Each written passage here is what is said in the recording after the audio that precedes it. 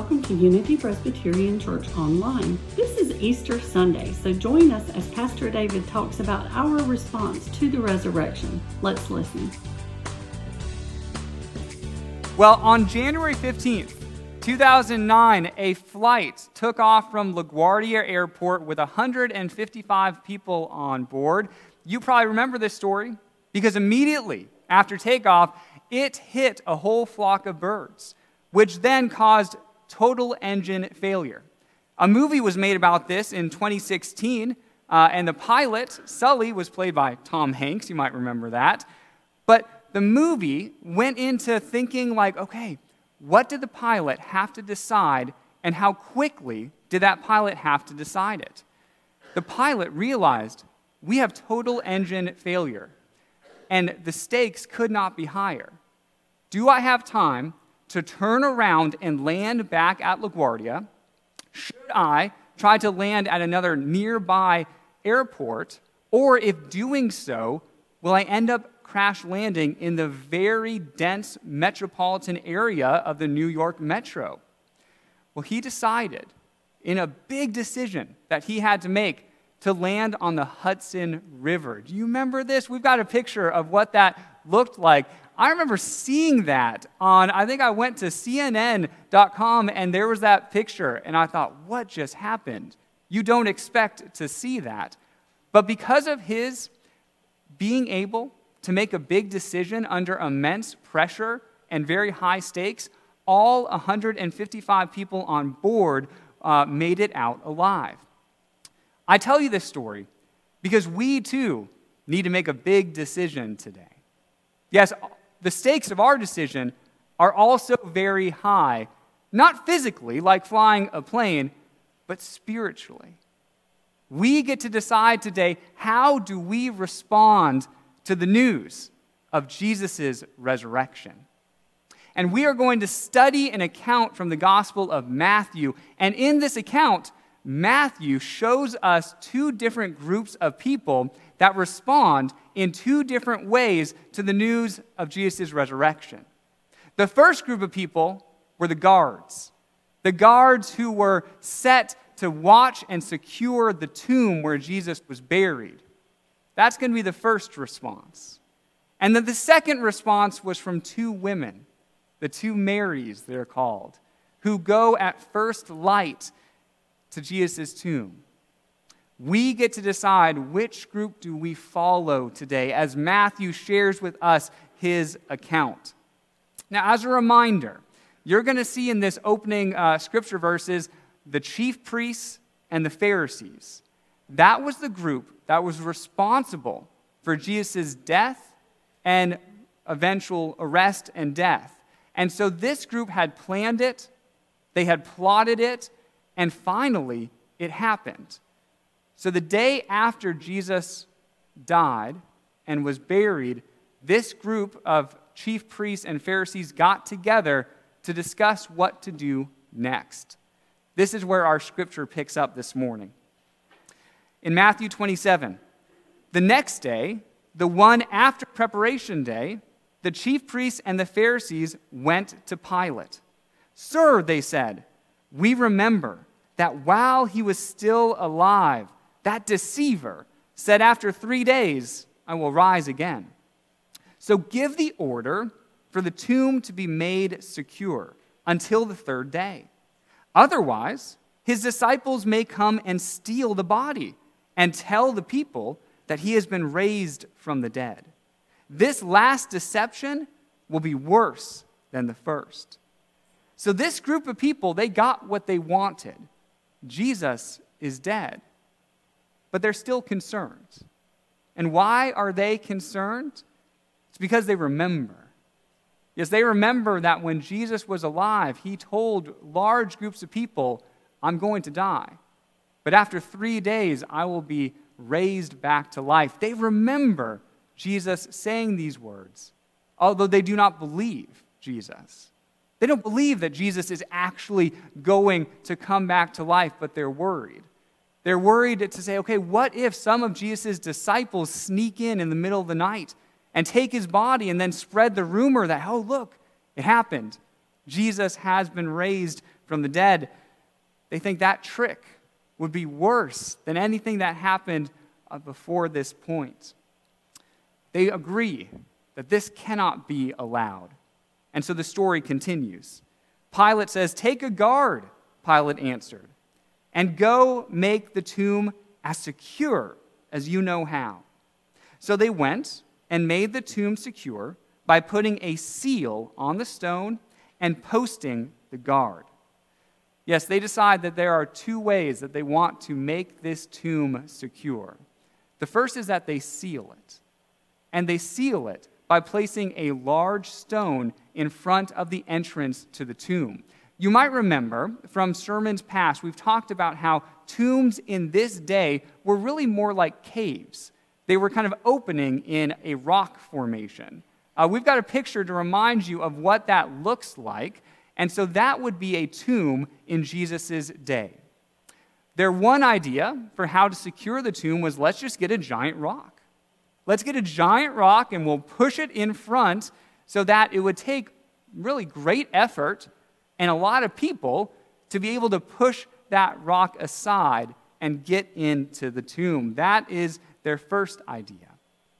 And their second idea is, let's also place some guards around the tomb. Because if a group of disciples snuck in the middle of the night and tried to push that stone away, we'll have the guards there. And they will put a stop to that real quick. Let's see how all this works out. Matthew 28 begins in this way. After the Sabbath, at dawn, on the first day of the week, Mary Magdalene and the other Mary went to look at the tomb. Yes, what we're told is that two women, the two Marys, decide to go at first light to Jesus' tomb. It was not a large group of disciples sneaking there in the middle of the night. It was simply two women. And the two women go simply because they want to be near Jesus. Perhaps they want to anoint Jesus' body with spices. Or perhaps they just want to get some closure after what had been a very traumatic weekend for them. But can you picture this scene? Think of the sunrise we had this morning, how beautiful that was. And I picture them walking towards the tomb, the sun just peeking overhead, cresting out the golden rays. They get to the tomb, but when they do, something very unexpected happens. We're told that when they get to the tomb, there was a violent earthquake. For an angel of the Lord came down from heaven and, going to the tomb, rolled back the stone and sat on it. I love imagining what this must have felt like for those women. I mean, they show up at the tomb, and what do they see? They see a giant stone blocking their way. They see guards that are actively guarding the tomb. I mean, their hearts probably just dropped in that moment. But then the ground begins to tremble a little bit. Yes, then there is a violent earthquake. And not only that, but an angel of the Lord then appears, moves the stone to the side, and if that's not enough, decides to sit on the stone. I love that. It's kind of like, look at what I just did. I can move this giant stone, and now I'm going to sit on top of it to show you my power and authority. This earthquake, this was no normal earthquake. No, this earthquake wasn't caused by the shifting of seismic plates beneath the earth. If you read this scripture closely, you'll see the earthquake was caused by an angel coming down from heaven. That was the effect that the angel's coming had on the earth. Talk about an entrance. They see all of this happening, and then later, Matthew tries to describe what that was like. And Matthew goes on to say, well, meaning the angel, his appearance was like lightning, and his clothes were white as snow. The guards were so afraid of him that they shook and became like dead men. Do you notice the irony that Matthew's using here? The guards who were supposed to be guarding the dead body now themselves become like dead bodies because of their fear of this angel. Okay, what I want you to notice at this point in the story is how many different types of power was trying to get into the way of Jesus' resurrection. I mean, think about it. You have the stone, and the stone almost represents the physical barrier, the physical power that was coming between Jesus and the resurrection. You've got the guards, and the guards were posted there as a dangerous deterrent to get in the way. And you have the implicit threat from Jerusalem of, hey, nobody better show up at that tomb because look, we've posted guards, we've got a stone, we are making sure no one wants to show up there this weekend. But none of these things, and this is Matthew's big point in sharing this with such dramatic language, none of these things compare to the power of Jesus' resurrection. Because none of these things that seemingly would have gotten in the way can get in the way of God's power. Yes, the angel completely ignores the guards and instead decides to speak directly to those two women who are witnessing this whole scene unfolding before them. We're told in the next verse that the angel said to the women, "Do not be afraid, for I know that you are looking for Jesus, who was crucified. He is not here. He has risen, just as he said. Come and see the place where he lay, and then go quickly and tell his disciples that he is risen from the dead and is going ahead of you into Galilee. And there you will see him. Now I have told you." I want you to pay attention to that phrase, "I know you are looking for Jesus." I find that phrase to be so relatable. Because aren't we all, really, when it gets down to things, aren't we all looking for Jesus? I mean, aren't we looking for some deeper truth or meaning in this life that we get to live? The search for meaning, that is a real universal search that all of humanity really is on a journey on together. Yes, we are looking for Jesus. What we see in this story is the important thing is where you look. Yes, are you still looking for Jesus in the grave? Because you are not going to find him there. Are you still looking for meaning in your life, in the dead places of your life? Because that's going to be a dead end too. Are you looking for Jesus? Well, he's not here. He has risen.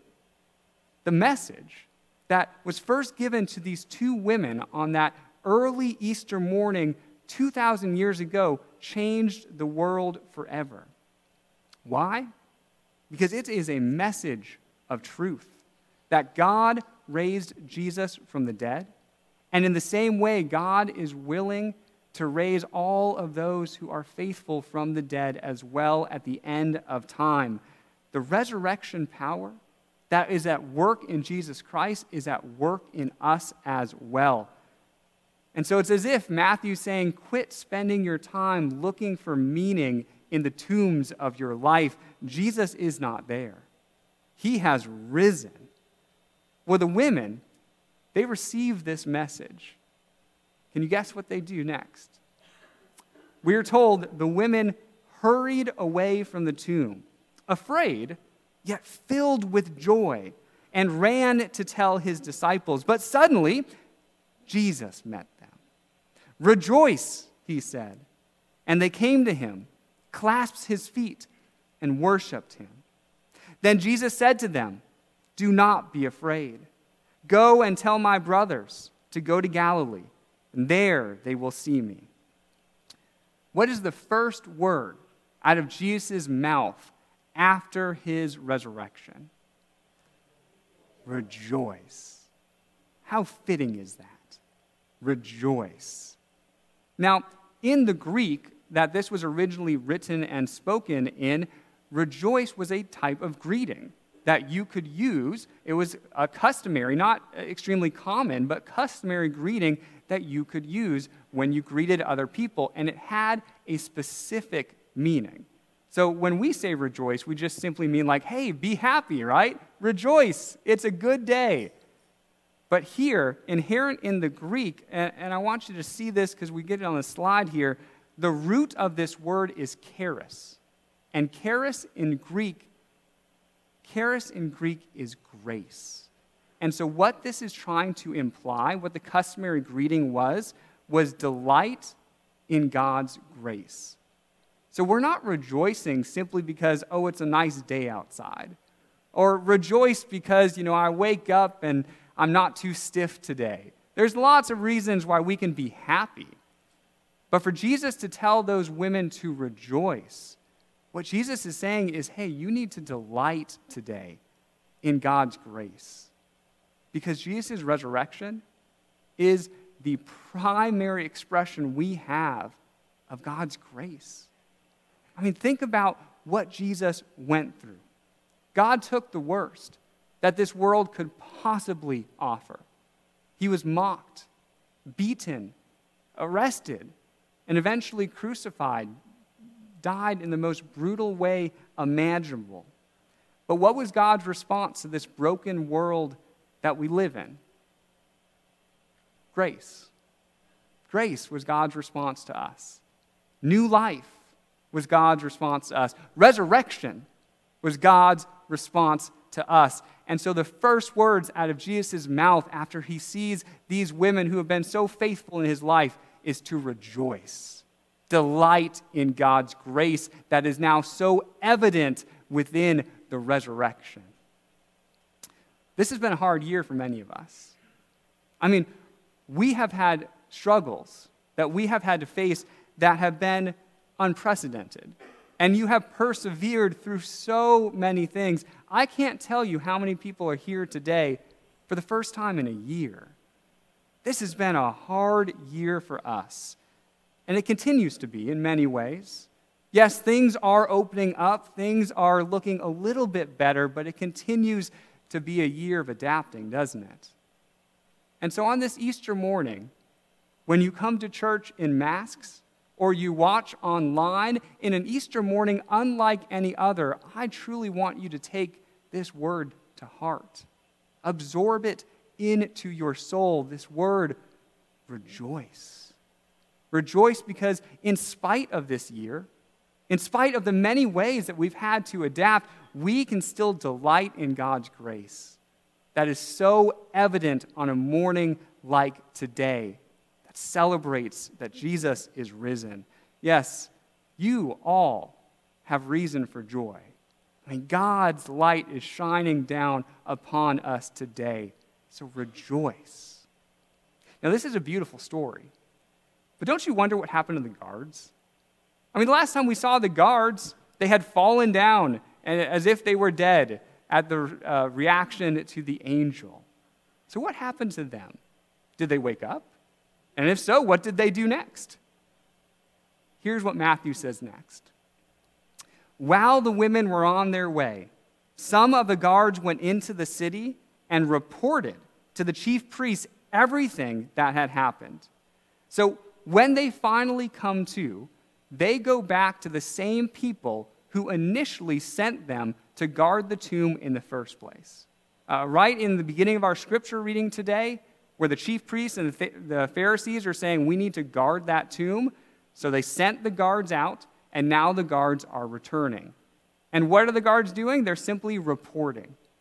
They're reporting what they just experienced. They're just laying out the facts.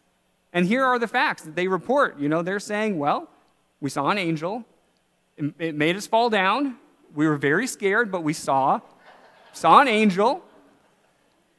They report that the stone was rolled away, that this angel was physically able to remove their barrier, and they had to have reported that the tomb was now empty. There's no more body. Jesus is not there. Those are simply the facts that they know to report. So how did the chief priests and the Pharisees respond to this news? It says, when the chief priests had met with the elders and devised a plan, they gave the soldiers a large sum of money, telling them, you are to say, his disciples came during the night and stole him away while we were asleep. And if this report gets to the governor, don't worry, we'll satisfy him and keep you out of trouble, meaning we'll bribe the governor too. So the soldiers took the money and did as they were instructed. And this whole story has been widely circulated among the Jews to this very day. What I want you to notice is that the authorities, the chief priests, and the Pharisees are unwilling to compromise on their belief that there is no way that Jesus could possibly be raised from the dead. I mean, the facts are in front of them. The tomb is empty. There is no body there for them to discover.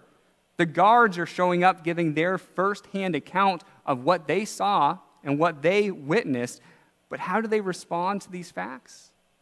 Well, in order to continue in their belief that there's no way a resurrection could take place, they decide to bribe the guards and ask them to spread a lie. Yes, in the face of what should have been really good news for them, definitely mind-altering news, but still good news, they instead choose self-preservation. And they're willing to lie to keep themselves in power.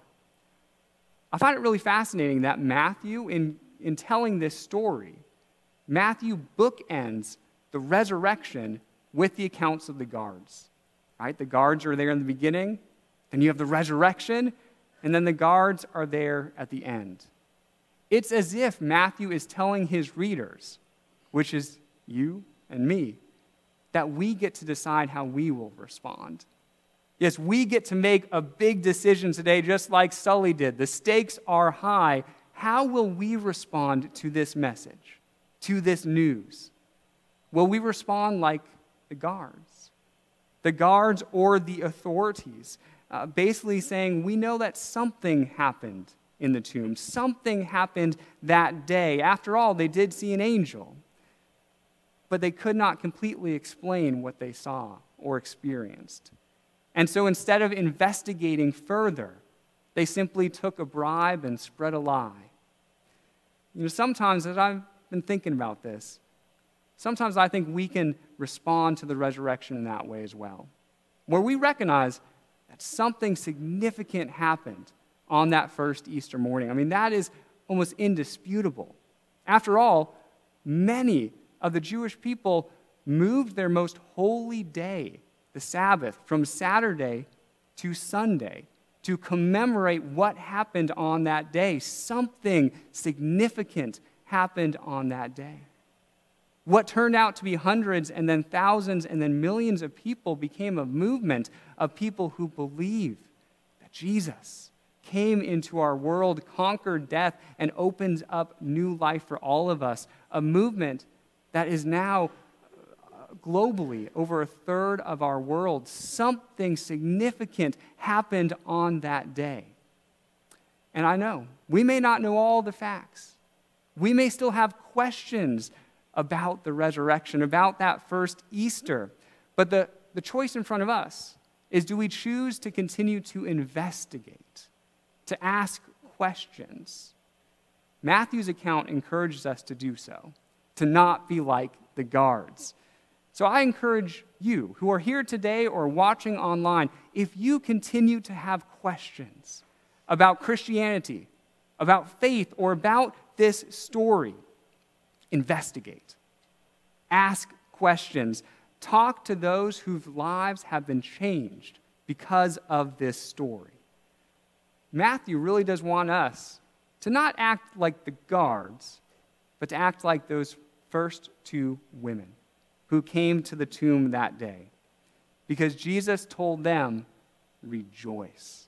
Right? Jesus told them that grace is here for you today, that all you have to do is delight in. And what was their response? They fell down at Jesus' feet in worship. Yes, Matthew is telling us that can be our response today. In a similar way, we come to God to worship, because today is a day of praise. Today is a day of celebration. Today is a day of grace. And today is a day of worship. So won't you rejoice? He is risen, and life will never be the same. Amen. If you would like more information about Unity Presbyterian Church, please visit our website at www.unitypres.org or visit us on Facebook. This is the Unity Presbyterian Church Podcast. Have a great week.